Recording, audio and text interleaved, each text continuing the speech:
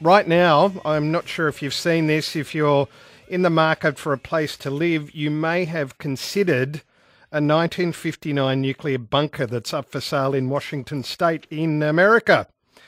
These things are selling. You might ask why. Well, there's a whole movement of prepping, people preparing for an apocalyptic event. And some of the people involved in this movement are very well known. Mark Zuckerberg, Peter Thiel, the financier, some very wealthy people. Zuckerberg is building a $100 million facility, much of it underground, in Hawaii. Billionaire preppers, and there are a growing band of them, have continuous debates about which place is better to build theirs, New Zealand or Alaska. And the sort of events that they are fearing include environmental collapse, social unrest, nuclear explosion, solar storms, unstoppable virus, or malicious computer hacks that takes everything down.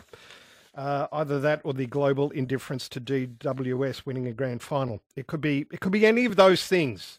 Now, I want to know, if you had your own bunker,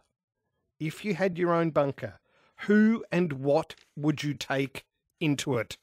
Let's say the event comes, catches us all unawares, but you're one of those smug people who has the key to your own underground fortress. Who and what would you take? I would take the following.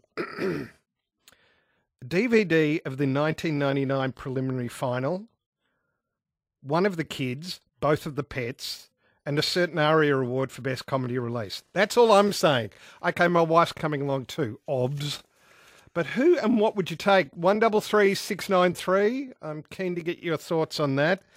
The prepping movement. I was struck reading this very interesting article written by, and he mentions this in the article, a Marxist in The Guardian. I know. Who would have thought? A Marxist writing in The Guardian. It is a fascinating article where he sits down with a bunch of billionaires, this futurist, and they talk to him about how he sees the apocalypse coming and what they should do about it. If you can get your hands on it, it's well worth a read. John Matthews is CEO and auctioneer at Matthews Agency. Good afternoon.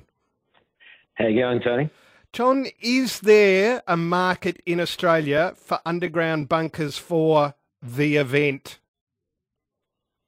Look, I know during COVID there was a guy up in Queensland making prefabricated bunkers that were pretty much a freight container with a set of stairs going down, but he was putting things like humidifiers and stuff in them. But I think that may have been a fad just off the back of COVID at the time. Okay, all right. So as far as you know, there's not a movement underway by Twiggy Forrest or Regina Reinhardt or any of the big movers and shakers here to have their own secluded space where they can go in the event that we all hit the wall, that society crumbles?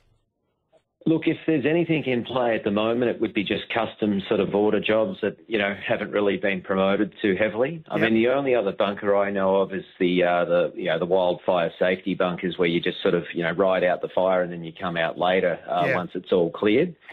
Look, that being said, I mean, I think the biggest thing is it's a concern that some of these like really smart billionaire people are building these, doomsday prepper homes because, where are they getting their information on these events and how soon are some of these events coming our way? Well, see, I would say if you go back in history, doomsday cults have been with us since we climbed out of the primordial ooze. It is a very human thing to be obsessed with the future and to be pessimistically obsessed, I would argue. So maybe they don't know more than you or I do. John, what would you take into a bunker if the end of the world was coming and you had to think about what you had to get in there? Who and what would you take? Well, look, I know you're a Carlton fan. I'm a Collingwood fan, so I'd probably, take the 1990, 2010 and 2023 Premiership DVDs in like yourself. But okay, you'd have to take one of the Dacosses, wouldn't you? But which one? It's hard. Look, I loved Peter when I was a kid, but Nick and Josh are pretty special as well, so they'd probably go in with me. And outside of that, I think you would need some food and water as well. Yeah, that would be very handy. So, as far as you know, there is no. I mean, how many companies in Australia could, as far as you know, actually build one of these things to the point where it would actually work as advertised?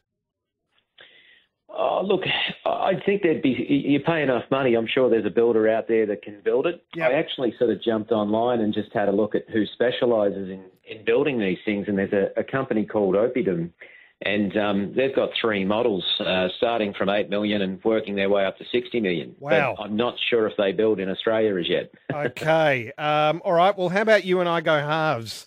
If I tell you, society will break down if Collingwood lose a grand final by a kick due to a bad umpiring decision in the last minute of the game.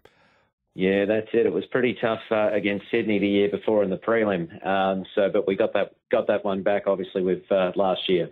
I also maintain that if Carlton and Collingwood play off in the grand final, it's going to be so sectarian, it would make Northern Ireland look like a walk in the park. Look, I think so. It nearly happened last year. I was worried in that prelim against Brisbane, but look, Carlton are certainly on the up, and very good chance Collingwood and Carlton this year, because I think our guys will be back in the grand final again. There will be soldiers on every corner if that happens. 133693. Thank you for that, John, CEO and auctioneer at Matthews Agency. If you build a bunker, if you had a bunker, like Mark Zuckerberg, like Peter Thiel, like a whole bunch of other hedge fund billionaires, they're getting into the market as well, all inquiring about a place to go in the event that, as I said, one of these events might happen. Environmental collapse, social unrest, nuclear explosion, solar storm, unstoppable virus, or malicious computer hack. Let's hope it never comes to that. Let's hope we never actually have to cross that bridge. But if it did happen and you did have your own bunker, who and what is coming with you as you climb down that staircase and very slowly but very securely